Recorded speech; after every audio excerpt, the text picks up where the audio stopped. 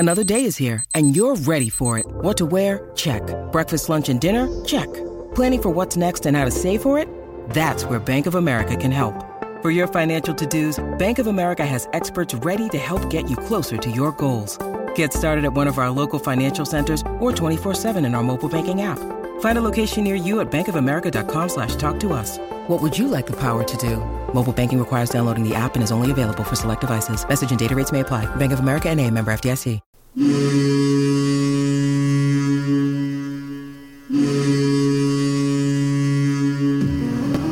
Welcome to the Black and Gold Hockey Podcast, a weekly discussion about the National Hockey League's Boston Bruins, affiliated minor teams, and prospects of tomorrow's stars. Orr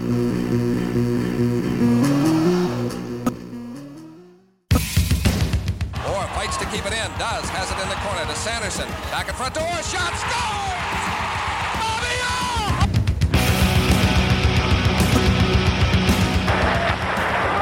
Ray Bourque scores!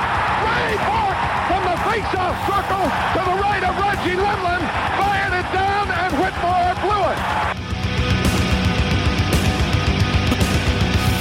It bounces down to Bergeron. He takes the space, pulling it wide to the right of Tatar. The snapshot over Mrazek, it's loose, and Bergeron scores! Patrice Bergeron!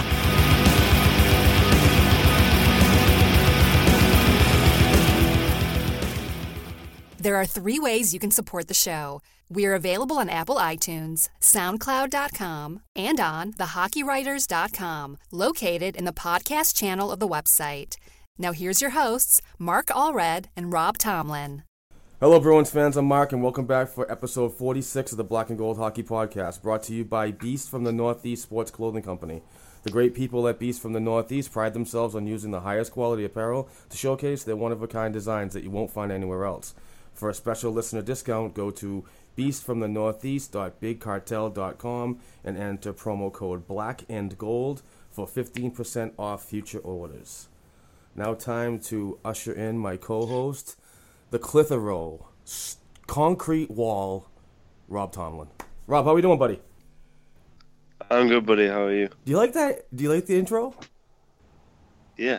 I'm getting the name down. Clitheroe stone wall. Oh, I see. I can't do it. I wanted to go with the C's. The Clitheroe concrete wall. Yeah, well, I don't know about that. We'll find out tomorrow. Right? Is tomorrow your first game of the season? Yeah, friendly game. Oh, okay. So pretty much like a preseason warm-up? Yeah, basically. That's awesome. Well, best of luck to you, sir. Should be a good one. Yeah. Thanks. We got an awesome show planned today. I'm really excited about this. We are definitely going to talk some trades. If the Bruins do something, if they don't do anything, it doesn't matter. We're going to talk about it. But I'm also excited to usher in for the second week in a row, Black and Gold, hockeyblog.com writer, Mr. Court Lalonde. Court, how are we doing today? I'm good. How are you guys? Excellent. Glad to have you back. Yeah.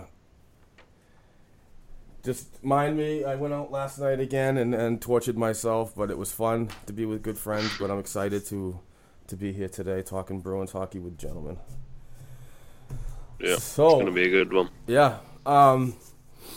Real quick, we'll talk about the games of this week. Since we're recording on Saturday instead of Sunday, the Bruins played the Anaheim Ducks and unfortunately lost that game. I watched the highlights, the condensed version, and I thought they matched up pretty good. If you looked at the numbers of these two teams, I thought they looked pretty fair. But Anaheim came out with the 5-3 victory. Yeah, it was one of those games where it was like 50-50. No one knew. No one could tell who was going to win that game. But it's one of them. Drop points against a strong team. Well, I watched the game, and I was, I guess, not smart enough to stay up because it was a long night watching that game. But from what I saw, those first two goals, they were just two weird bounces that Anaheim got, which, as we know, we all love Rask, but it can get to his head real quick. And then we have the mistake of trying to get the call on the Marchand interference when he definitely should have realized it's Marchand who's in front of the net, and the refs are not exactly going to be not impartial to Brad Marchand, so we're not going to get the call, and then you get the offside goal. Just a lot of bad breaks led to that loss because the Bruins played well. It wasn't like they had played a bad game.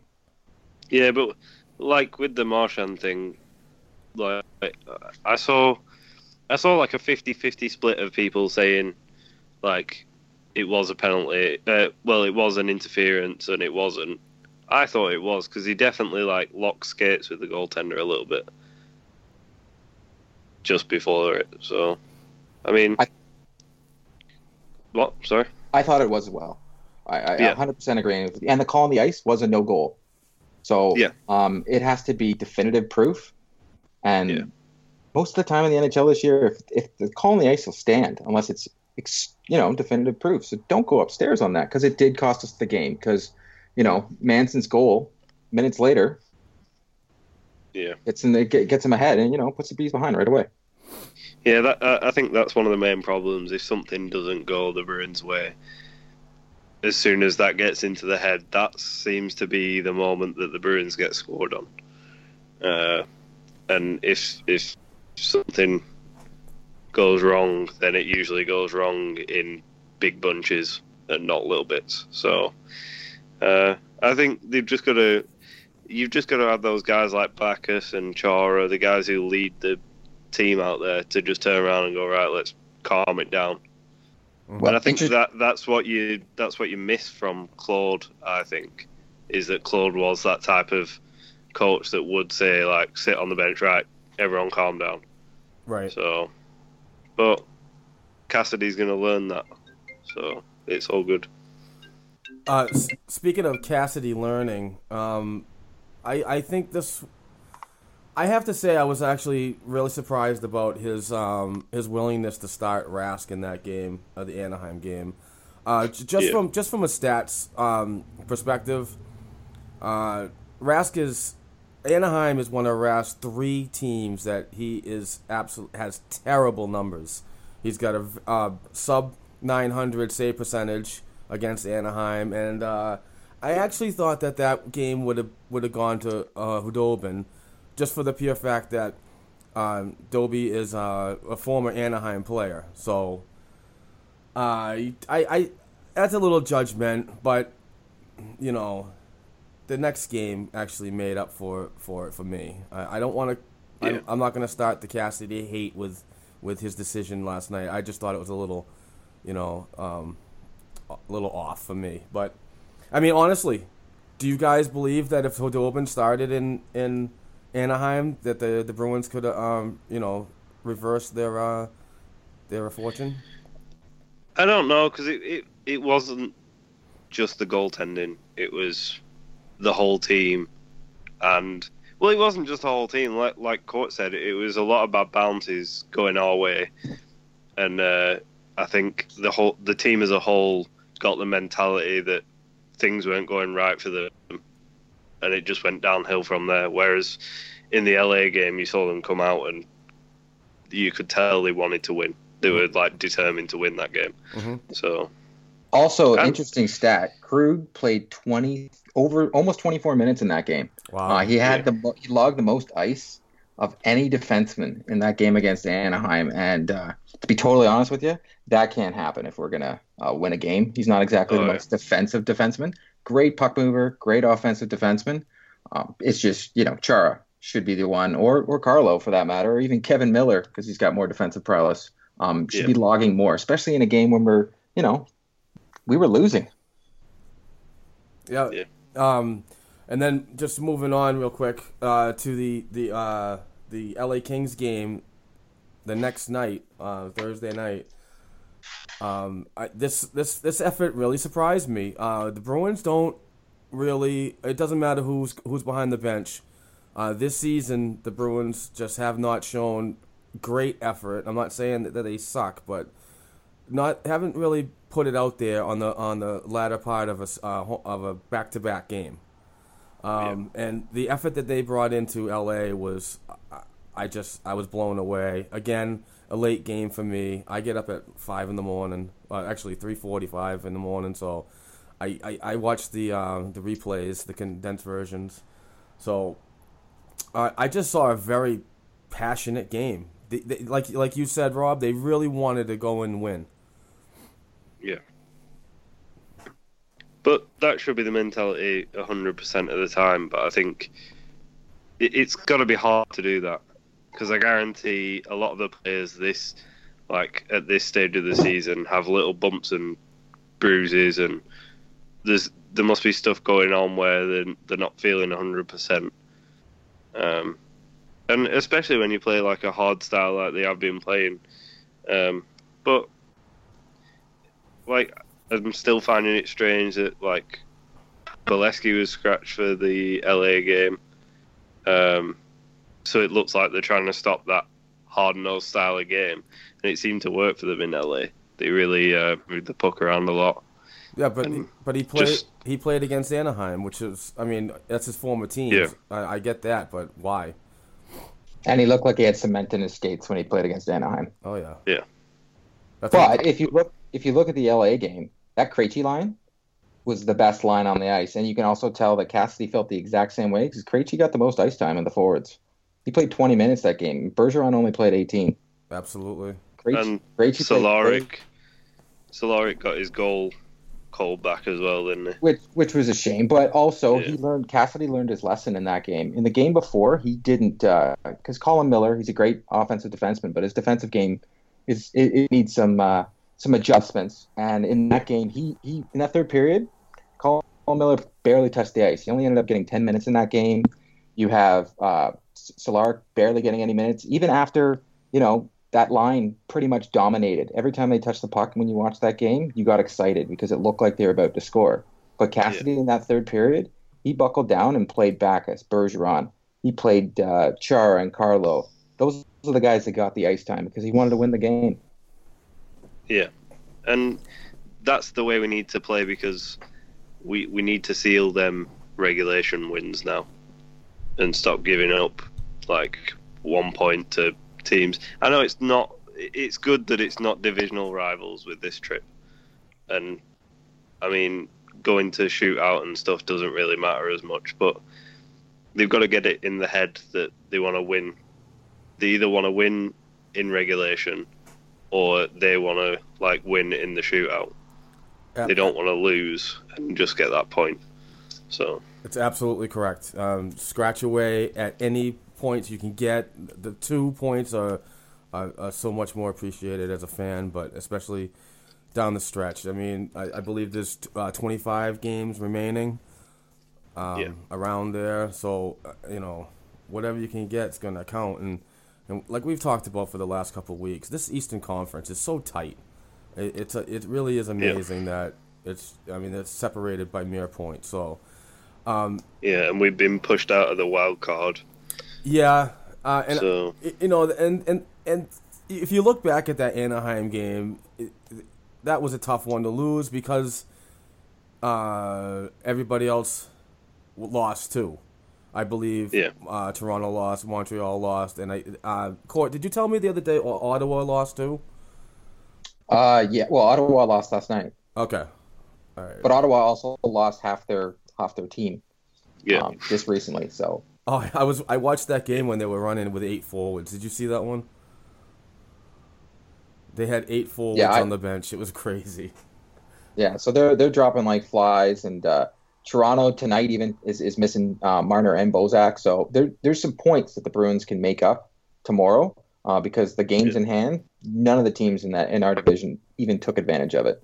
And Boston's still Montreal's bombing points like it's nothing. Right. Yeah, on the news today, they're in Toronto. They're pretty much saying Montreal's not even going to make the playoffs now the way they're playing. Yeah. So that's tough to be sitting in a first place Atlantic position for a majority of the year. And be told that you're not going to make it. Yeah.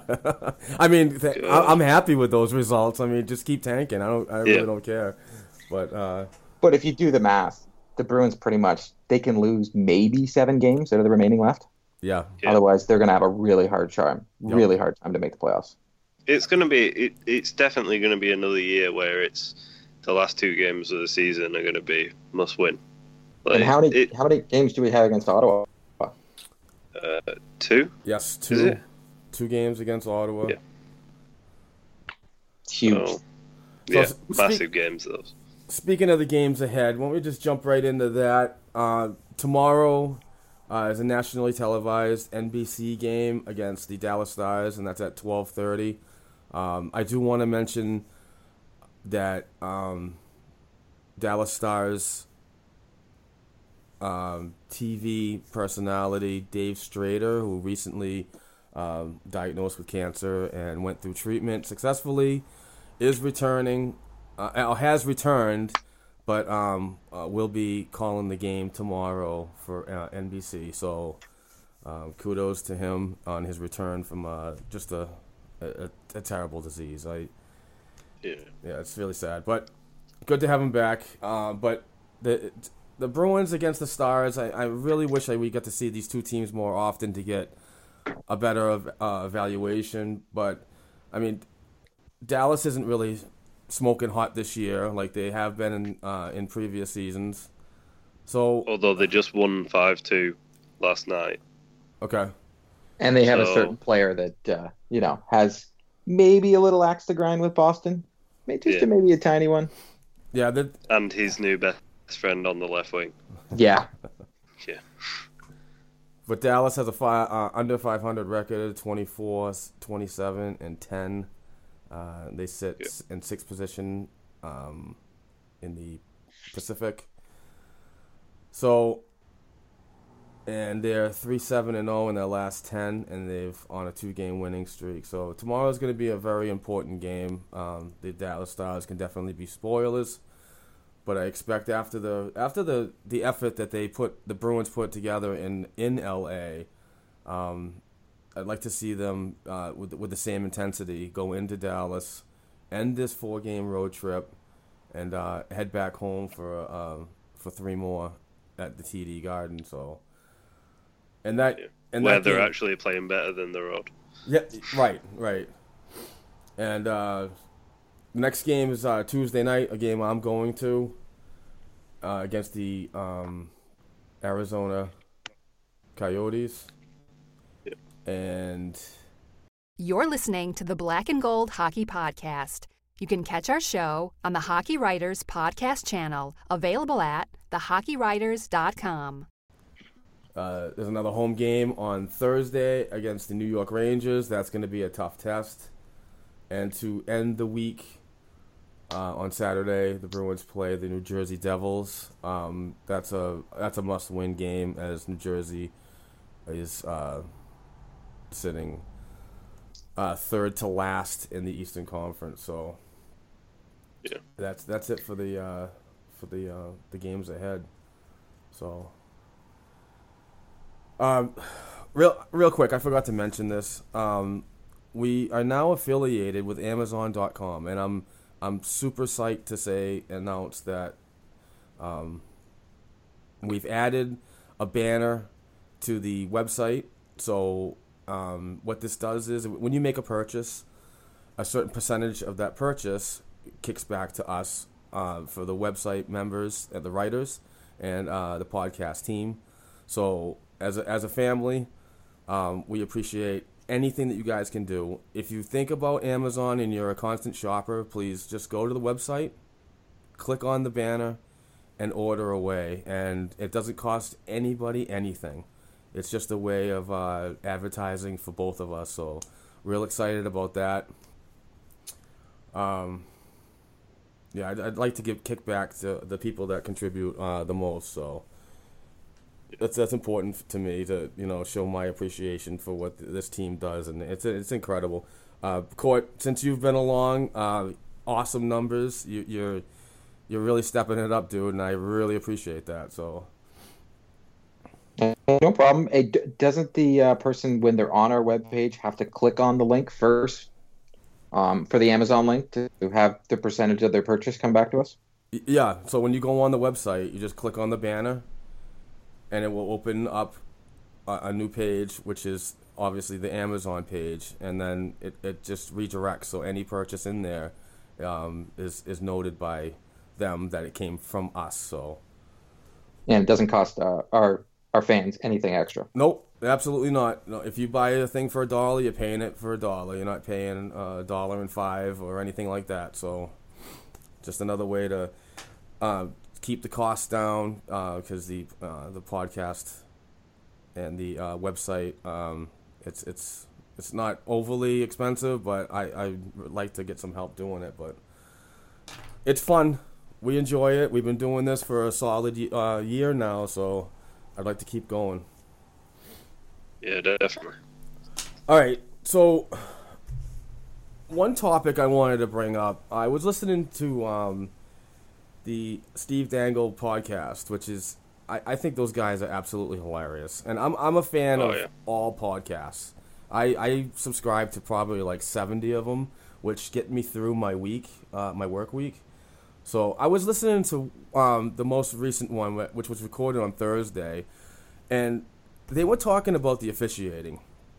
Now, the Calgary Flames have put up a gripe against the league, and they sat down and I believe had a meeting, as Steve and Adam Wild and Jesse said, and it was a lot of video. Like, why wasn't this called? Why wasn't that called? And believe it or not, the Flames believe that this is retribution for what happened, I believe, last season with Dennis Weidman. Now, I know it's a little off topic and it's not Bruins related, but what I wanted to talk about was the officiating in itself. Now, lately in this season, I've noticed it more that the Bruins just cannot catch a break. Whether it be a goal, did you guys see that offsides call, that non-call against Anaheim? Yes, but in all fairness, if you watch it fast, it's tough. But the ref wasn't on. If you even look on the replay, and it's been all over the internet, he wasn't on the line. The linesman's not on the line. Right. But I didn't think it was offside when I was watching it live until they showed it on the replay. That's all I'm going to say. Right. It's a tough call, but the linesman should have been on the line, and that if he was on the line, he would have made the right call. And unfortunately, it didn't go that way, and it seems to me that the coach's challenge shouldn't have to be used as much as it is for offsides. These offsides should be called, like the Pasternak goal. You know, that's the largest first goal in the NHL and gets called back. It shouldn't even have happened. The play should have been blown dead, and the kid wouldn't even have thought he scored a goal. It's tough to, score a goal. You pick up the puck, you're giving it to the trainer. The trainer's writing on it. It's a joyous occasion. Oh, by the way, it's no goal. Yeah, I know. What a kick in the nuts. Actually, speaking of Peter Kuharek, Court, you wrote a fantastic article about him the other day, which I highly recommend you guys go and read at blackandgoldhockeyblog.com. The officiating to me is just it's really tough. It's either hit or miss. I know it's a fast game, I get that, but these guys are trained, and it's just got to get better. Because games like this, I mean, look at the Bruins. They're out of the playoff picture right now, and one bad call could pretty much ruin a season. And I'm not trying to complain or point fingers or anything like that, but it's just got to get better. So what I wanted to talk about and get both of your point of views on this is, what can the NHL do to get this better, like over the summer, use the downtime effectively, and get these referees and linesmen, better. I don't know if you can give them better training, do it. But I just want to see the game be officiated better. That's all. So what do you guys think? I mean, is it time to get cameras? They're putting cameras everywhere else, but why not on the blue line itself? Yeah, but why not have cameras like have in the NFL they have the that constant moving camera that follows the ball, the high wire.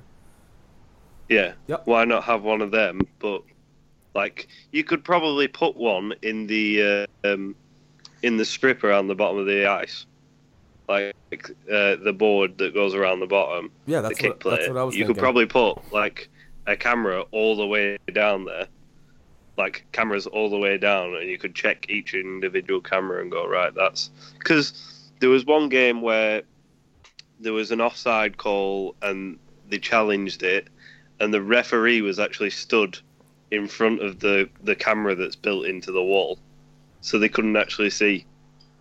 Did you... I'm sure that was one of the Bruins games. I missed it, sorry.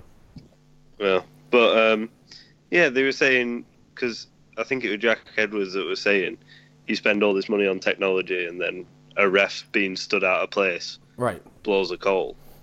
And that's what it's going to come down to this season.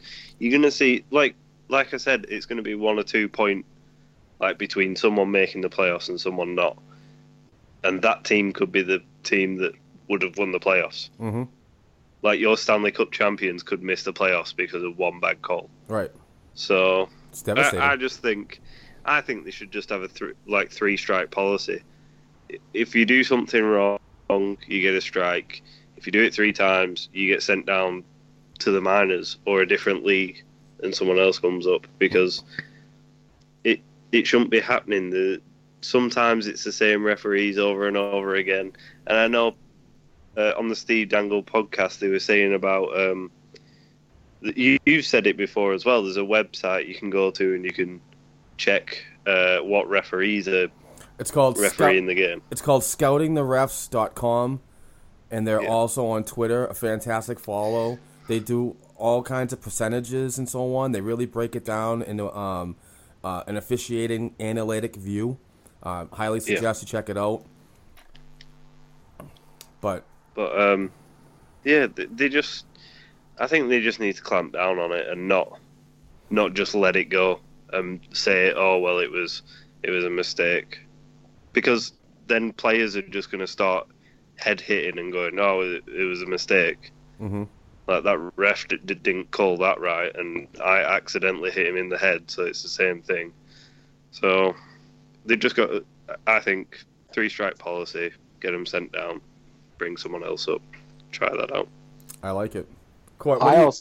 I think they should be taking the video replay out of the ref's hands. This little 4K screen that they have down in the penalty box is kind of getting out of hand, especially in that win in the Minnesota game a couple weeks ago when it was blatantly offside. And then they say there's not definitive enough proof that Parise was offside on that goal. It's like, a full player's length he was offside. Or last year, for instance, when Boston had the goal called against them in Florida, when the puck is clearly in the net, in the net, and they call no goal, because the ref is not going to go against it, because they say definitive proof. But I've been noticing if the ref calls like no goal or calls no offside, it's very rarely he's going to want to turn against himself. But if they leave it up to the Toronto and let Toronto make the call, it takes it out of everybody's hands, and we're probably going to get better calls, and it's not going to be an emotion, because the ref 9 times out of 10 doesn't want to be proved wrong. No one likes being proved wrong. So let Toronto make the call. The ref should not be making the call. It slows down the game. They're taking forever. It slows down the game like ridiculous. That Minnesota game, supposedly it took them like 10 minutes to make this call. Come on, guys. Let Toronto make the call. And they've already made the call before the ref has even looked at it. Toronto's already decided that's a goal or not. They can already see it. Yeah. I was about to follow the time on top of your point, Court. So... yeah, I mean, that's a great idea. Have Toronto do everything and speed the game up, but they should do a crowd meter. Whoever cheers the loudest gets the call. Or just put one of those like game show remotes under their seat. So yeah, just like a vote. It's like a vote. Yeah, but it's also funny with them little 4K monitors, because they play on the scoreboard at the same time, like exactly what he's watching, and the amount of times you just hear like the TD Garden boo like mad when they know that it's offside and it gets called. It's so funny to watch. But and that would happen. Yeah, I don't think you're ever gonna get reffing down to a perfect art though. Like, there's going to be mistakes every season, and there's at least going to be a couple of big mistakes. But this year has been really bad. Yeah, that's why I wanted to bring it up, because me personally, I just seen more this year than I have in the past, and especially. And I think it's because more power's been put into the refs' hands with this whole coaches challenge thing. Right. So, yeah, take as much power away from the refs as possible. All right. Let's dangle a little bit with the some trade rumors. Yeah. Recently, I mean, it's this has been going back for at least a season now, but Kevin Shattenkirk to Boston is still a hot topic, even though I cannot stand rumors. Yeah. You know, I just real quick, I had a conversation with somebody on Twitter, and they proposed a trade to me, and I was like, wow, that's really not that bad.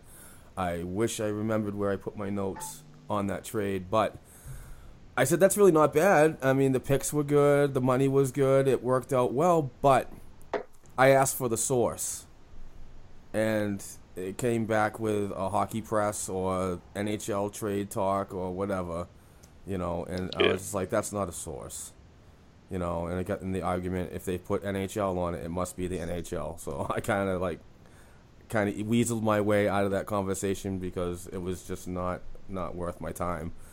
But yeah, there's interesting stuff that's coming about the Shattenkirk, that the St. Louis Blues offered a sign and trade to two teams, and he rejected both of them. And they were Lightning, and who was the other one? Oh, I didn't know there were teams. Tampa Bay and someone else. Tampa Bay has been known, but they've also admitted already that the contract got out. How much he declined, the $6 million a year, because he is looking for $7 million. Which if Boston pays him that, then Sweeney should be fired. But it wasn't Tampa that offered him that contract, so it was the other team. So he declined the trade to Tampa and another team that they haven't been named yet. But it looks like the Leafs are in hot to get him, and I hope to God they do, so that people will stop talking about it, because we really shouldn't get him. Right. Yeah. Everybody has their opinions about that, but the one thing that caught my attention was this rumor that he passed down the two teams, which are now, you guys mentioned, to pursue a deal to go to Boston. What? Does that hold water at all? No, because I also heard Rangers as well. Yeah, I've heard the Rangers are hot for him too. Because they have to replace that Keith Yandel kind of player, and he kind of fits that role. Yeah. Mm-hmm. Well, they've said all along that he's been aiming for East Coast, right. Like American East Coast. Yeah, well, he grew up or was born in Greenwich, Connecticut, so he's got ties to the New England area. Yeah, and didn't he play? Where did he play juniors? Boston University. Yeah, so there's ties to the Boston area, but at the same time, people were saying this about Jimmy Vesey. I know. That was crazy. So the VC Kool-Aid. just stop this. Like, every time there's a time, like, someone's like, oh, Kevin Shattenkirk once farted in Boston, let's get him. Like, I'm sick of hearing, like, these rumors of someone's got a house near Boston, someone's pet's from Boston. I don't care. Like, we shouldn't be building a team around just because someone once went to Boston. It doesn't matter. I get the whole hometown boy mentality, the Frank Vetrano effect, where every time he scores in the TD Garden, he goes insane because he once was a kid and went to the TD Garden. But you're listening to the Black and Gold Hockey Podcast. You can catch our show on the Hockey Writers Podcast channel, available at thehockeywriters.com. Like, that also goes wrong when you get guys like Jimmy Hayes. Yep. Do you want to pay $7 million for Kevin Shattenkirk and find out he doesn't work with the Bruins? Right. No. And plus, he's a right-handed defenseman that only plays the right side. The same as Carlo, the same as McAvoy. So what you're going to do? Have $7 million plus 2 high prospect kids possibly playing the right side next season, and having Adam McQuaid and Kevin Miller under contract. And to the Boston fans, McAvoy's the next coming of Jesus. So the last thing you want to do is hinder his progression, because if we put him out there, that means Carlo now goes down to the second pairing, and McAvoy, there would be no reason for him to even make the club next year. Yeah, and why would he come and play third pair minutes when he can stay at the university and play top pair minutes? And why would he even come? Why would he come to Boston? Period. He can just do exactly what VZ did and just not come and go play anywhere he wants. It looks like they all go to the Rangers anyway, so let him go to the Rangers. Oh, Court. Well, I'm just saying, if we want Shattenkirk that bad, I know. If everybody wants that bad, you're gonna have to make sacrifices. Rangers, I just don't see it. It's just I've been saying it all year. He makes no sense. We've only got $11 million in cap next year. You have Spooner and Pasternak to sign. That's Pasternak is going to take up at least $5 million, maybe even more. Yeah. And Spooner's going to take 3 to 4. I've seen people say out there, "Oh, he'll take a $3 million contract for Pasternak." Well, no, that's not going to happen. Pasternak's going to be long-term big money, guaranteed. It's got to be. If Sweeney signs in for a 2 to 3 year deal, everyone is going to go absolutely insane. And I guarantee he'll probably either be sacked or laughed out of town. Oh, yeah. Everybody's saying bridge deal, but that makes no sense with the skill that you have from Pasternak. They're going to try and lock him up is for the least amount of money for the longest amount of term. Maybe even 6.5. So Shattenkirk does not fit into anything that makes sense in our cap. Plus you saw that you saw those stats that I retweeted the other day, that if Pasternak was playing a full season and wasn't out with an injury and a suspension, he'd be on pace for a 40-goal, 72-point season. It's a hell of a contract, yeah. Why would you bridge deal that? Like, in his third year of playing pro hockey, that's the type of numbers that when you're putting that up, you lock them up. I was one of the bridgier guys. Yeah, I suggested it. You might be lucky to get Spooner on a shorter term contract, but he's not going to be cheap either. And you'd rather have Spooner and Pasternak than just have Shattenkirk. But the problem is all these rumors out there. No one thinks about the other thing or think about the future. Yeah. Yeah. And the one thing that bothers me about the Shattenkirk thing is if he comes to Boston, he comes to Boston. It is whatever it is. But it's what's going to happen after he's done and with a short sample size. Because there's a lot of people that I've talked to that say that he could go somewhere and not be happy and not want to play there. So basically, you're setting up for a rental. And I've read a few articles that said that Don Sweeney is not prepared to make any moves with the future for rental players because to be honest with you guys, and I I'd love to hear your opinions, but I don't see this Bruins team, even though the coaching change has been an inspiration to this franchise and really stepped it up. The players have really gone in a direction that I didn't think would happen. But I don't see them going to win a Stanley Cup this year. So I don't want them to make moves that are going to appropriate a thought like that. Do you understand what I'm saying? Yeah. Oh, yeah, 100%. No point in giving up the future for possible second round. Right. I mean, the goal right now is like we've all said all season is make the playoffs. And I think if you do that, you're going to be a one and done round. You don't have the complete package of players that are that show me on paper that are gonna go to a Jeremy Jacobs expectations back in late September. So the future. I'm a huge prospect guy, as everybody knows. This is all I basically do is watch hockey and prospect. So I just don't want to see players like a Senyshyn or McAvoy. That these guys just have so much upside, and they're not even in the NHL yet, given away for a player that's probably not going to re-sign here. Yeah, and I saw someone talking about I can't remember who the defenseman was, but it was basically like a rental guy, UFA at the end of the season. And someone said giving Zaboral and a third. And I was like, we don't have a hang third. on, why would you... Yeah, but why would you give Zaboral anyway? I know. Because, like, that guy's never touched the NHL.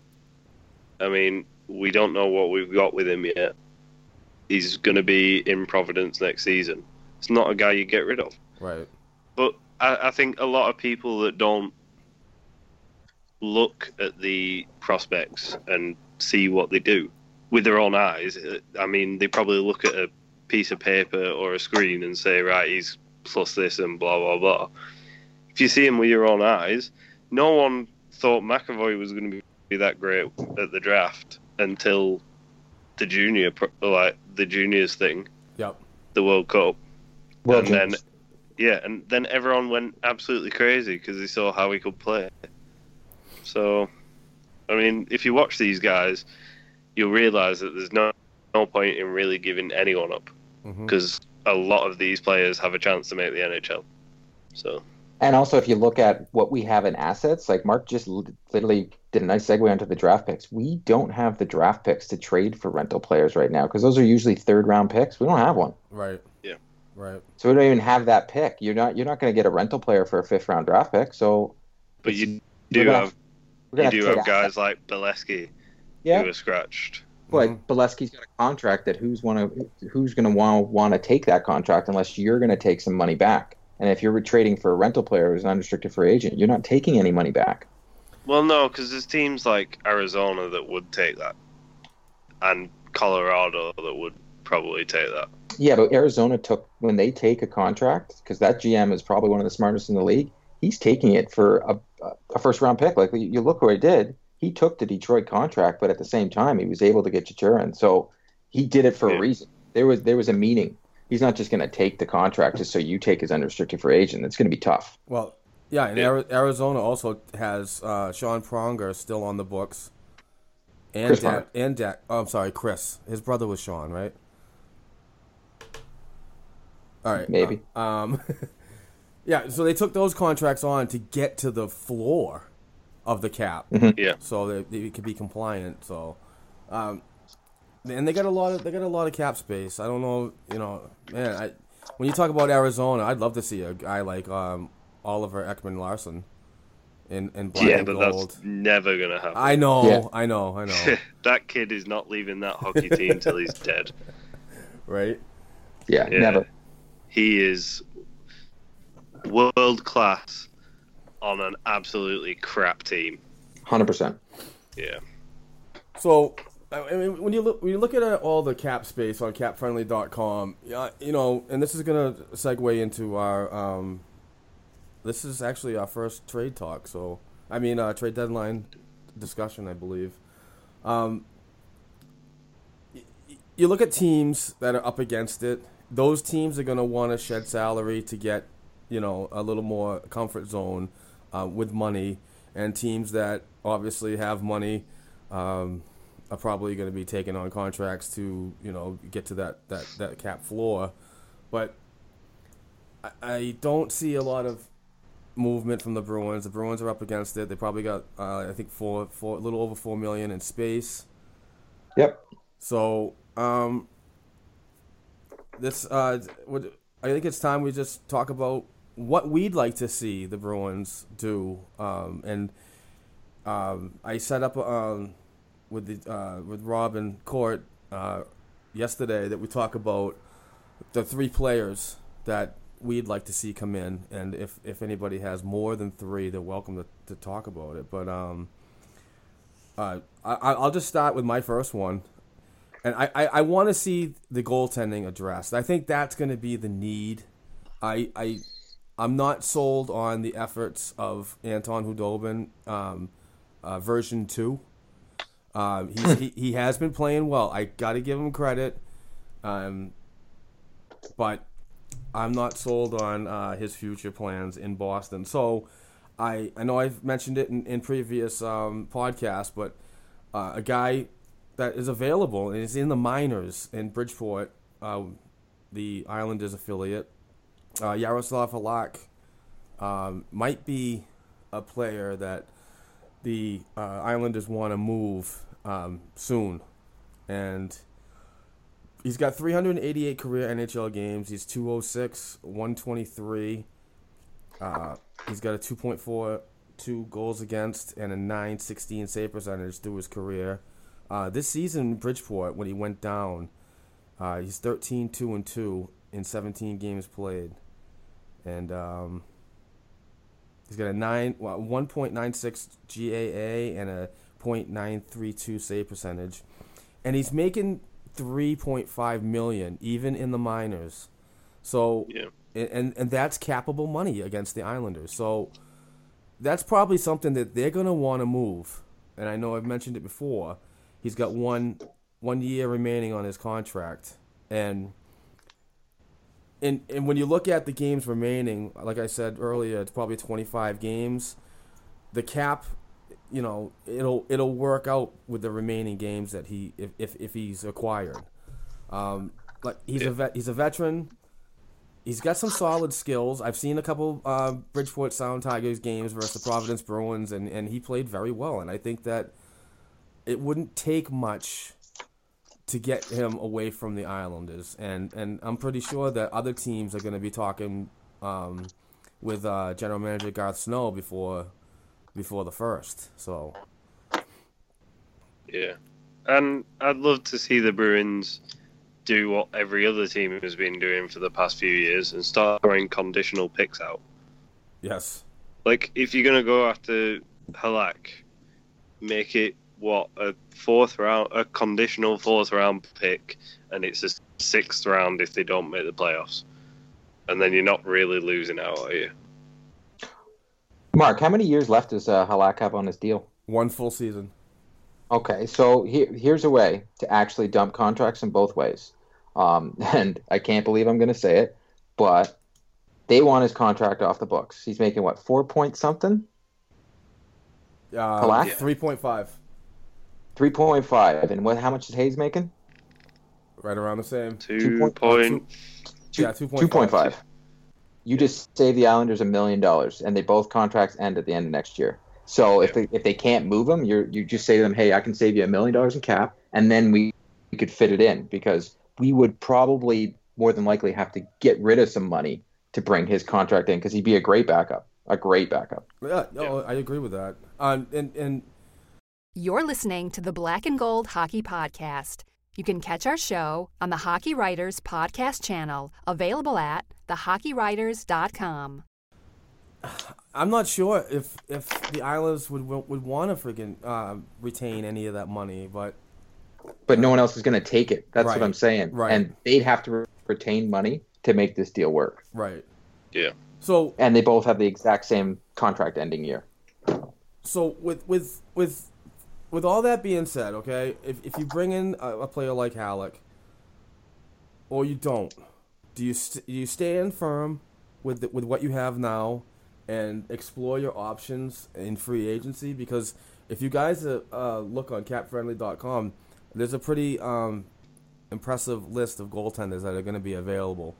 Now, I'm not saying a lot of these big names are going to want to take up a backup role, but some of them might, in fact, do that. Like a player like Michael Nerva. I think I just hacked his name. Neuver. Yeah. There you go. Thanks, Rob. Yeah. And Rob's brought him up several times in past shows. So yeah, and I think he's a guy that you could trade for this season.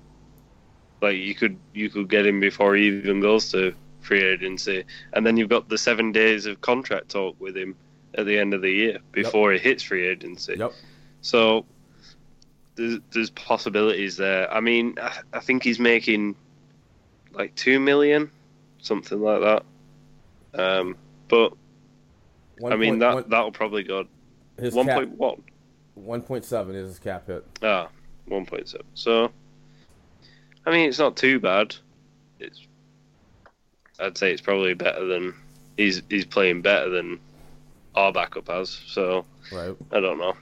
And because of the expansion draft, every backup is available. Yeah. And you got it, and that intangible is always there too.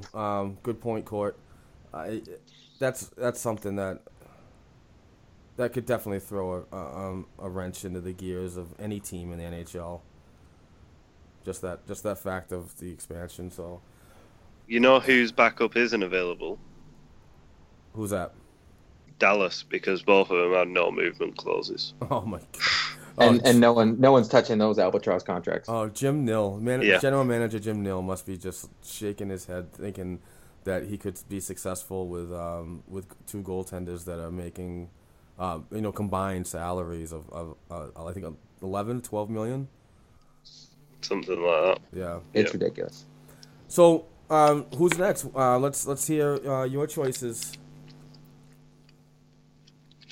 Court, you can go next. All right. So for goaltender, the one I picked was I talked about him last week. Actually, was Keith Kincaid. Just because he is a capable backup, he's under $1 million, and he can come in and give some relief to Rask for the rest of the season, and he won't cost as much. Because my trade picks are really a way to get some players in, but not have to pay a lot for it, because I don't want to give up any of the future. Yeah. Because I want to keep him, just like Rob was saying. Right. And then I got Steve Ott as a forward. Yeah. Ooh. He can go on the fourth line. He's got some toughness, and he won't cost us pretty much anything because he's an unrestricted free agent at the end of the year. And Detroit's not making the playoffs, so it's an easy pull in. He could be a 5th or 6th round draft pick, no problem, to bring him in. Who's your goalie, Rob? I went with Hutchinson, the guy I've been calling all season to come to the Bruins. The way I did this trade deadline is I thought, if I was the GM, what would I do? And I thought I'd bring in 3 players who we could afford with our cap space right now, without having to give up any roster players, so we'd create the depth. I think we were all in the same boat. Sounds like a great idea, Rob. And I picked Michael Hutchinson as my goalie. I think he's proved that he's a capable backup. He's lost his spot to a younger guy who's higher up in the depth chart, so needs to play games. But he's definitely a guy who can get points for the Bruins. Plus, he has that familiarity. I can't speak. But he has that with the Bruins, as he played for Providence for a long time. And then when I went on to my defenseman, I went to Detroit because they're going to be selling everyone. And I picked Chara's favourite person, Brendan Smith. Oh. Riley Smith's brother. Yes. So explain it might actually why. happen in practice. Why I picked him, or why he's his best friend? Why you picked him? A little bit of both. I have a good idea why he's the best friend, but I want to hear why you picked him. Well, it all goes back to I'm pretty sure it was a playoff game, wasn't it? Yeah, it was playoffs. Was that first round? And and Chara and Brendan Smith started jabbing at each other, and Chara laughed at him, and that didn't really go down well with Brendan Smith, and he kind of pussyfooted around, didn't drop his gloves, and got laughed out of town. So it was all good. That. But at the same time, he is a great third pairing defenseman on a really small contract, and he's got term. He's the only guy who has term in my deals. He's got another year in a contract. It's cheap. I think it's 1.25 million. So, I think he'd do a lot better on that third pairing than I think you'd scratch a guy like Adam McQuaid or Kevin Miller and play him instead. And then when I went for my forward, I thought the Bruins could use some help scoring depth-wise. And I went for Radim Vrbata from Arizona, $1 million cap hit, UFA at the end of the season. And he's got a really nasty shot. Good power play specialist, too. Oh, yeah. And there was a game the other night, and someone made the pass to him. It was a really bad pass. It kind of like was going in between his legs, and he just like took a step back, one-timer, top roof. And that's what we need. We've got Pasternak, but teams are going to start like doubling up on Pasternak. Yeah, the book's and out you need on that him. other. Yeah, you need that other guy who's going to get open, and Radim Vrbata is that guy. So, and he's got speed as well, which is something the Bruins could really he's use. Very fast. Yeah. So that's my three guys. My defenseman is I really like this guy, and I'm watching him a lot more lately, especially when the trade deadline is looming. And I got to say, Ryan Ellis from the Nashville Predators. Yeah. This season, he's got 9 goals, 16 assists, 25 points, and 52 games played. He's got 333 career games in the NHL, 39 goals, 89 assists, 128 points in that time. He's 26 years old, and he's got 2 full seasons, so he's got term. And he's only... This is what kills me, is this guy is making a very friendly $2.5 million. Yeah. So, I mean... Good. After the 2 full seasons, he's going to want to get paid, and I understand that. But the guy's a solid defenseman, a good puck mover, and lately all I've heard is Sweeney saying that he really wants to aggressively get defensemen that have puck moving skills. Which is not a bad idea, because right now, basically, you got, as your puck movers, you got Colin Miller and Torrey Krug, in my opinion. But I would like to see 2 or maybe 3 more of those types of players that can really increase the percentage of puck possession. So.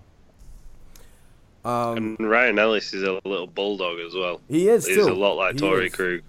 And he's with... Sorry. Sorry, Rob. It's all right. The additions of Dante Fabro in last year's draft and Samuel Girard, and their progression in university and in junior hockey, and with the current players as Subban, Josi, and Ekholm, this might make Ellis a little more appealing to Nashville to move. I don't see them like in a position that they need to shed salary, but if they could move him, I'd move him with the progression of just the younger players. So yeah, but yeah, he's a good puck mover, solid. He's got really good offensive skills. Can definitely jump in when needed. I like his vision on the ice. He's got great eyes to spot that stretch pass, and I'm a big fan of that stretch pass. Let's get it right out of the zone, get it up in the neutral area, and progressively move forward. So that's my pick for the defenseman.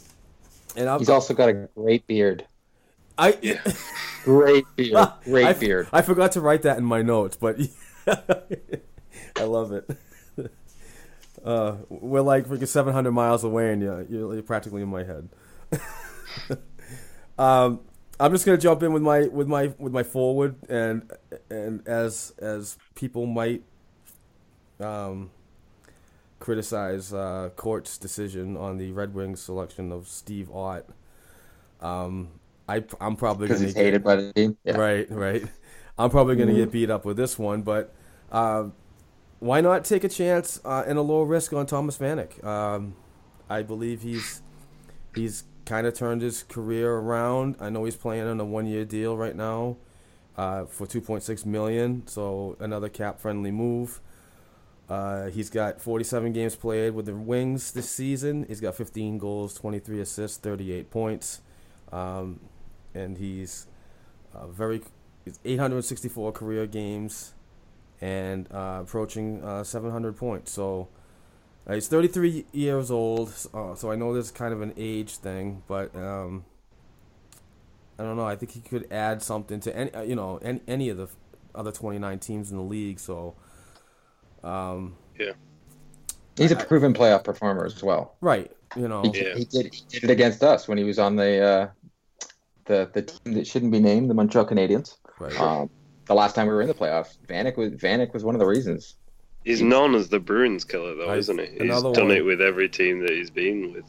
So. Yeah, absolutely. So, I mean, it's just one of those like we've all had on our list as a player that it's low money, low risk. You don't have to like throw back any future talents or anything like that. But if there's somebody on the left side that isn't really producing, you could probably look at the Bruins roster and figure that out in an opinion statement. But I just think he'd add something if there was a move to be made. But regardless. You're listening to the Black and Gold Hockey Podcast.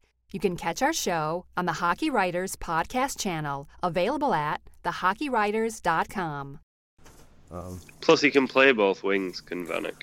Yeah. So that's one of the reasons why I kind of like went towards that is like if the left side's producing well, then and somebody on the right side like Jimmy Hayes is not playing well, you could do the switch with that, So.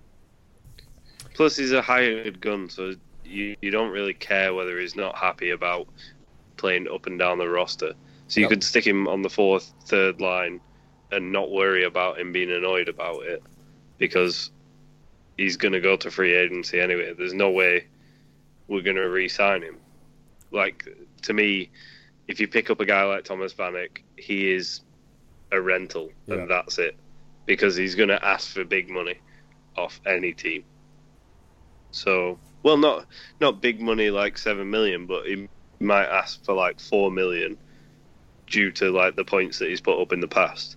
Yep. So, I think all three of the forwards we've picked are all guys over 33. All guys hitting UFA. It's so we don't have to give up much to get him, right? Plus, you never know who's coming next year. Like, you never know who's going to come out of camp just lighting it up.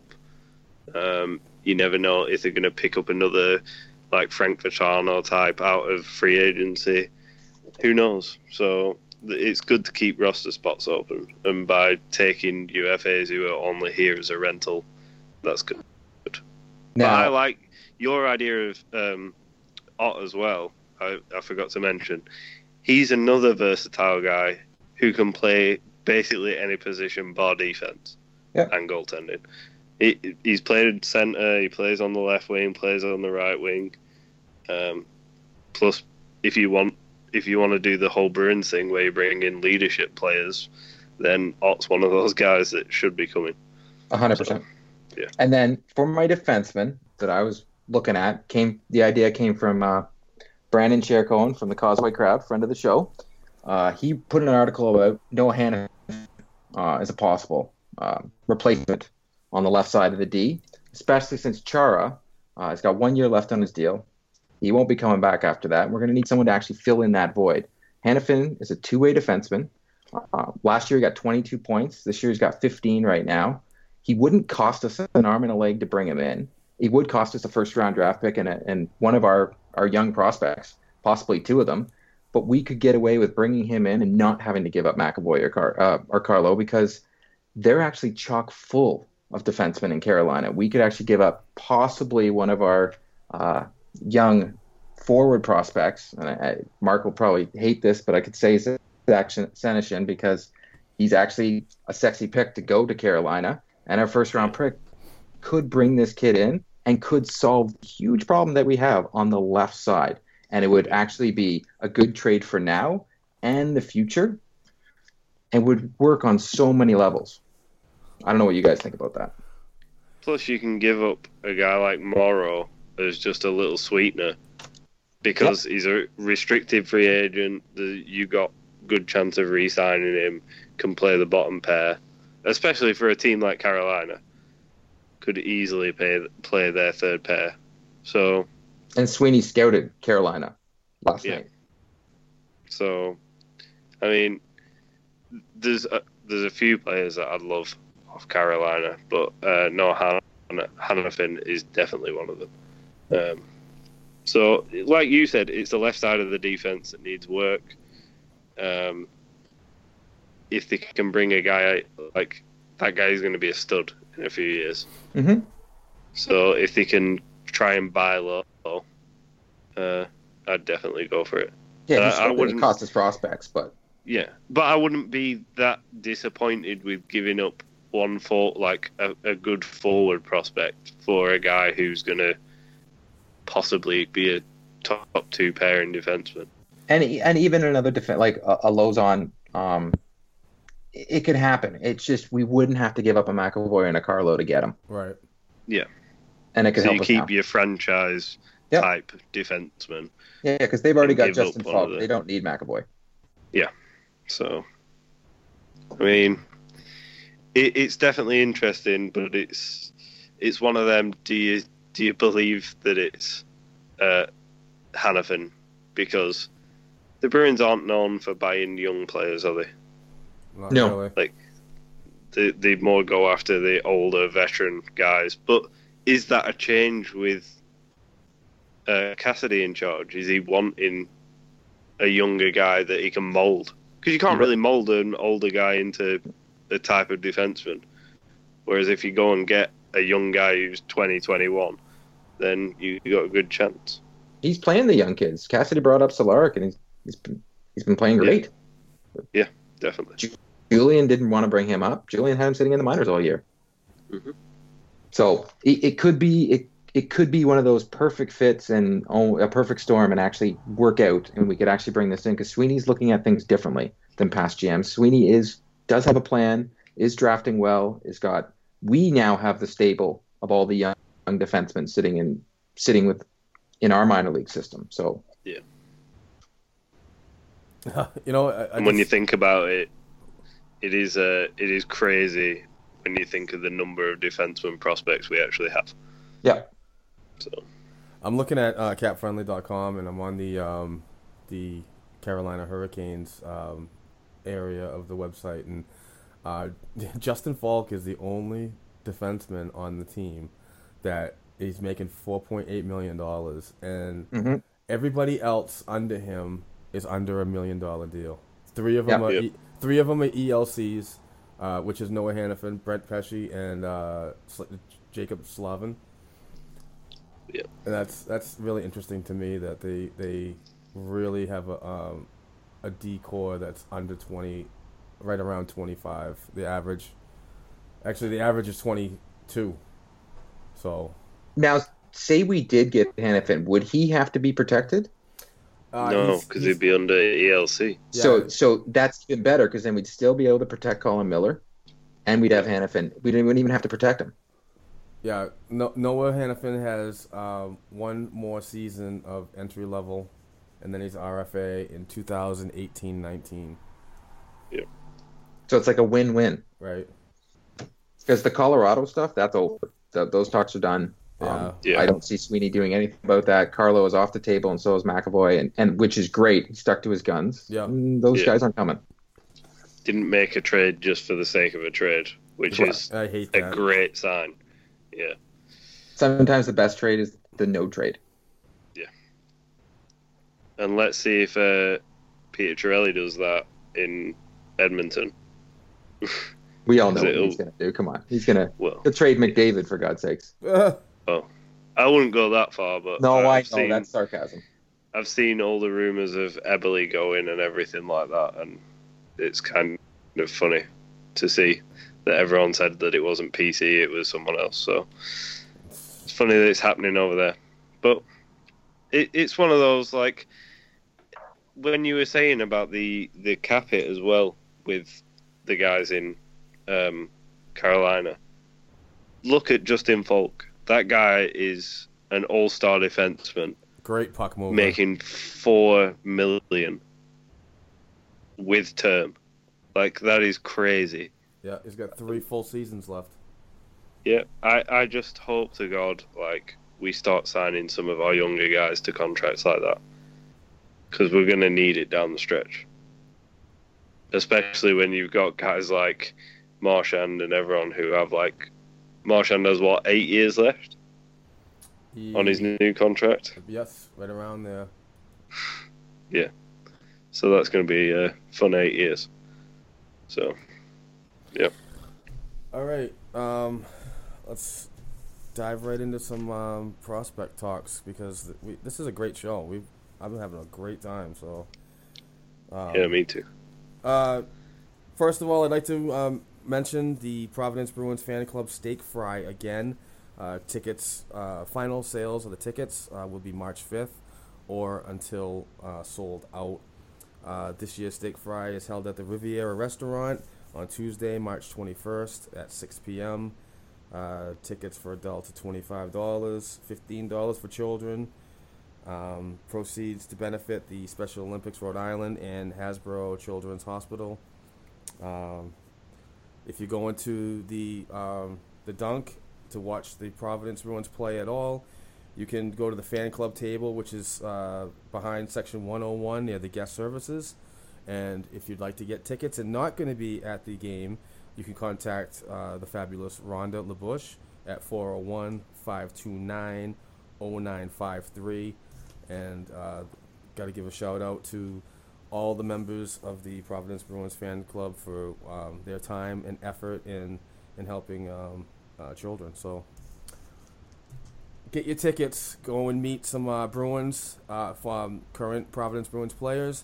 I recently got an update from Rhonda, who I always keep in touch with for Providence Bruins news. She also said that former NHL Bruins alumni will be in attendance too. So great opportunity to get some signatures and meet some of the old gentlemen. So the Baby Bees, they are playing well. Since we're doing the show today and it's a Saturday, they only had 2 games last week, which was on February 19th at the Donut Center against the Wilkes-Barre Scranton Penguins, the first place Wilkes-Barre Scranton Penguins in the Atlantic Division. They beat them 3-2. First period goal by Danton Heinen, who scored his 10th from Marshall and Randall at 12:21. The second period, Sean Curlehay scored his 10th with assist from Heinen at 7:47. And the third period, Jordan Swartz scores his 13th from Simpson and DeBrusk at 15:56. The win goes to Zane McIntyre, who continues to be red hot in the AHL with a 14-0-1 record, and he made 37 saves on 39 shots. The next game was actually on Friday night, which was last night, against the Bridgeport Sound Tigers, and the Providence Bruins beat the Tigers 2-1. First period, Sean Curlehay scored his 11th, assisted by Cross and Heinen at 3:39. The second period, big Rob O'Gara scores his 3rd goal from Swartz and DeBrusk at 10:30, and that's the way the game ended. McIntyre got the win, and the team's on a 2-game winning streak, and that continues tonight as they go for 3 in a row at Webster Bank Arena versus the Bridgeport Sound Tigers again at 7 p.m. and at the Dunk tomorrow at 3:05 against the Springfield Thunderbirds. So, an exciting week of Providence Bruins hockey, and I will definitely be watching. With that said, the Providence Bruins are 31-14, 5-4, and 54 games played with 71 points. They moved up over Bridgeport to claim the 3rd position in the Atlantic Division, 3rd in the Eastern Conference, only 6 behind leading Wilkes-Barre Scranton Penguins. In the OHL, Zach Senyshyn, my boy, don't trade him. Had a goal and 2 assists in an 8-1 victory over the Niagara Ice Dogs a week ago today, and had 3 assists in last night's 6-5 win over the Sarnia Sting. The Sioux Greyhounds are on a 2-game winning streak and have clinched a playoff spot in the Western Conference with their 40-15-2-1 record with 10 games remaining in the regular season. This so far updated in 49 games played, Senyshyn has 36 goals, 18 assists, and 54 points. The Quebec Major Junior Hockey League, Jeremy Lauzon from the ruined Noranda Huskies had an assist in last week's 8-4 win over Cape Breton and 2 assists in last night's 5-2 win over Drummondville. This season, in 29 games played, he has 4 goals, 18 assists, 22 points. Staying in the queue with Jakob Sporl of the St. John Sea Dogs, went on a 3-game stretch without a point, but snapped that last night with a helper in last night's 3-2 overtime loss to Cape Breton. In 41 games played, Jakob has 9 goals, 24 assists, and 33 points. In the WHL, Jesse Gabriel of the Prince George Cougars, in his last 6 games previous to last night, the 2015 draft pick only had 1 assist, but snapped out of his recent funk with a goal and an assist in last night's 4-1 win over the Edmonton Oil Kings. In 52 games played this season, Jesse has 27 goals, 23 points for 50 points. 27 goals, 23 assists for 50 points. Talking is hard. In the NCAA, Anders Bjork, Notre Dame University, had an assist in last night's 3-1 win over BU and continues his point streak to 5 games. With 1 game remaining in the NCAA season, it doesn't look like the junior forward will see his first 50-point season. His point production has gone up every year, having 22 as a freshman in 2014-15, 35 as a sophomore in 2015-16, and as a junior, like I said, he has a career-high 44 points this season. 19 goals, 25 points, 25 assists, 44 points. Continued in the NCAA, Trent Frederick, Wisconsin University, had a goal in last night's 3-2 win over Minnesota. With that goal, he continues his freshman season best point streak to 7 games. In those 7 games, he contributed 8 goals and 5 assists. So he's continued to be red hot and really turning the heads of naysayers when the Bruins picked him in the first round. This season, in 23 games played, he's got 15 goals, 16 assists, and 31 points. You're listening to the Black and Gold Hockey Podcast. You can catch our show on the Hockey Writers Podcast channel, available at thehockeywriters.com.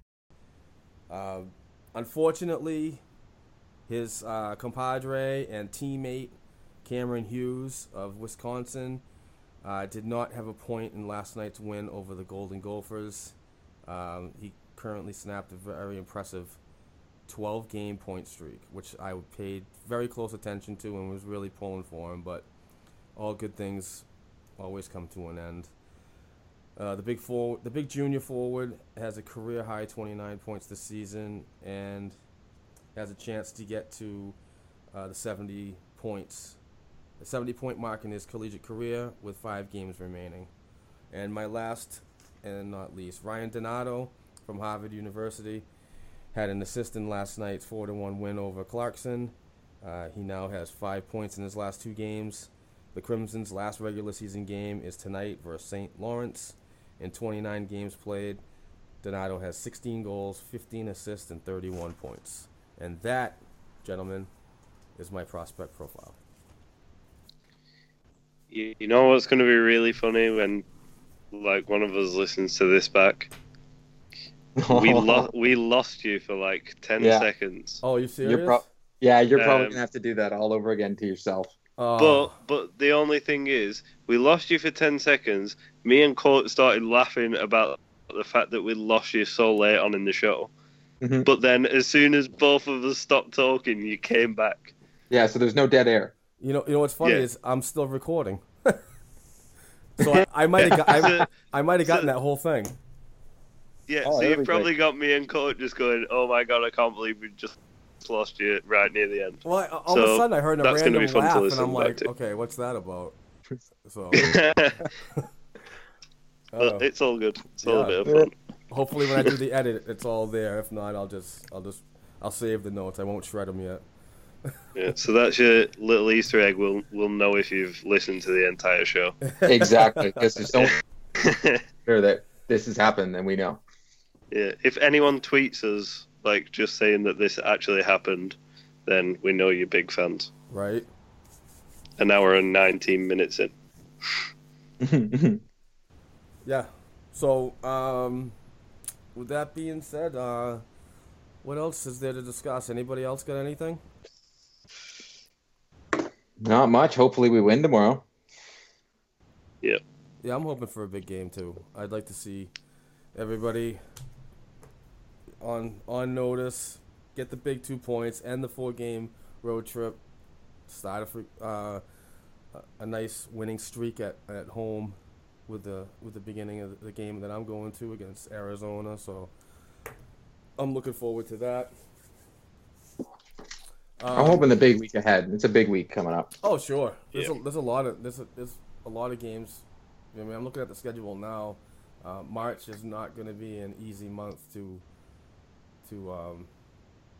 scratch those much needed points that this team desperately needs to jump back in and play with the elite in the playoffs. So remains to be seen. I mean, I like what I'm seeing so far from this team since the coaching change. A lot of positive things have, always up for discussion when the teams are doing good. So. Yeah, and let's just hope that when we come back next week, Lee Stepniak is not a Bruin. Yeah. It's kind of funny you brought that up. It's just because when I was doing the notes for our trade special, I was thinking about that. I'm like, is it out of the realm that Don Sweeney is the possible,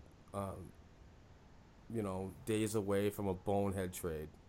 And then, like you said, for the sake of trading, but that always gets us in trouble with valuable draft picks. And I know I hold those draft picks so dear to my heart, but that's what happens when you got to rebuild.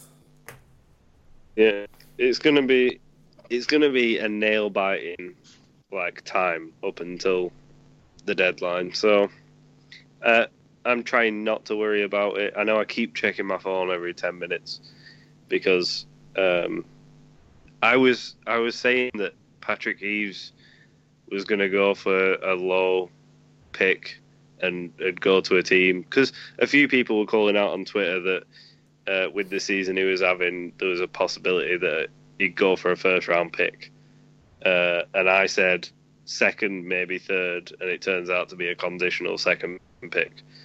But it could be a first round. It could turn into a first round pick. I actually just saw Patrick Eaves. He's got a great beard. Yes, he does. Does have a great beard. He was the guy in my article I picked to come to the Bruins. I was like, I like him. Which is another fantastic read. See, that's what they should do. Never mind about the whole New England thing. We'll just go for guys with great beards. Exactly. You're bound to make the playoffs if you got a great beard. Brett Burns, great beard. Joe Thornton, great beard. Two great hockey players. Yep. Oh, yeah. On a team destined for the playoffs. Yeah, exactly. So I don't know. I think that's all we got. That was a great show, Court. Great to have you back again. That was 2 solid weeks of dropping knowledge. I really appreciate great to be back. Really appreciate your time. Not only can we follow your writings at the Black and Gold hockeyblog.com, where else can we find you?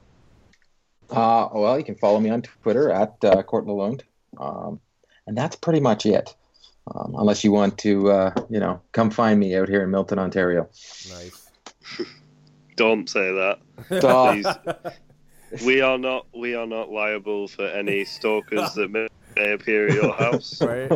Please do not sue us. I might have to get some more affiliated sites to sponsor the show because I might have to get hired protection in the Toronto area from our friend. Well, if you think it's funny, we got Mark is in Massachusetts. We got Rob who's over the pond, and me in the Great White North. Yep. Yeah. And I actually the 3 said territories. Yeah, I actually said that when Brandon Shea Cohen joined us. We were covering 3 countries on one podcast, so that was pretty cool. Oh yeah, because he's in Quebec, right? In Montreal. Yeah. So that is crazy. It is, but I love it because there's a lot of Bruins fans everywhere, and it's great to be friends with them on Facebook and talk to them on Twitter, when they're from the rival areas. So yeah. Rob, you can be found at Rob40Bruins. I can be found at Black and Gold 277. You can follow the show's Twitter account at Black, the letter N, Gold Pod.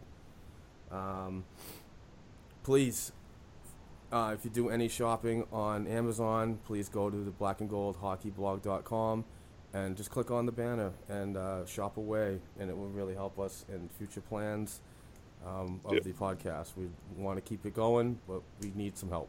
So you can also go to patreon.com/blackandgold hockey podcast and donate as much as $1 per show. That also helps out too. So anything that you guys can do, because we, like I said, we really enjoy doing this on a weekly basis, and we've really gotten some excellent feedback from people. I actually got an email the other day, and it was dude from Toronto, and under it said, "You guys got to get this guy back." So not only was the feedback good on Court's last appearance, but it was very good. Good show. So we look to have you back, sir, soon. No problem. And thanks again for your time. Thanks again, everybody, for listening. Let's just hope the Bruins keep winning. Let's try to march into the playoffs. And before Wednesday, please don't trade anybody and don't be stupid. So that's my public service announcement for the podcast. So yeah, no Lee Stepniak, please. Yes, right. No. Right. Thanks again, everybody, for everything. This has been a really good week, and I really enjoyed this. And thanks for your hard work, you two, for your lists and your homework. Well done. I thought you guys all had great, solid picks. So yeah, it was awesome. All right, I'm going to end the show now, and we thank you all very much, and I'll talk to you guys next week.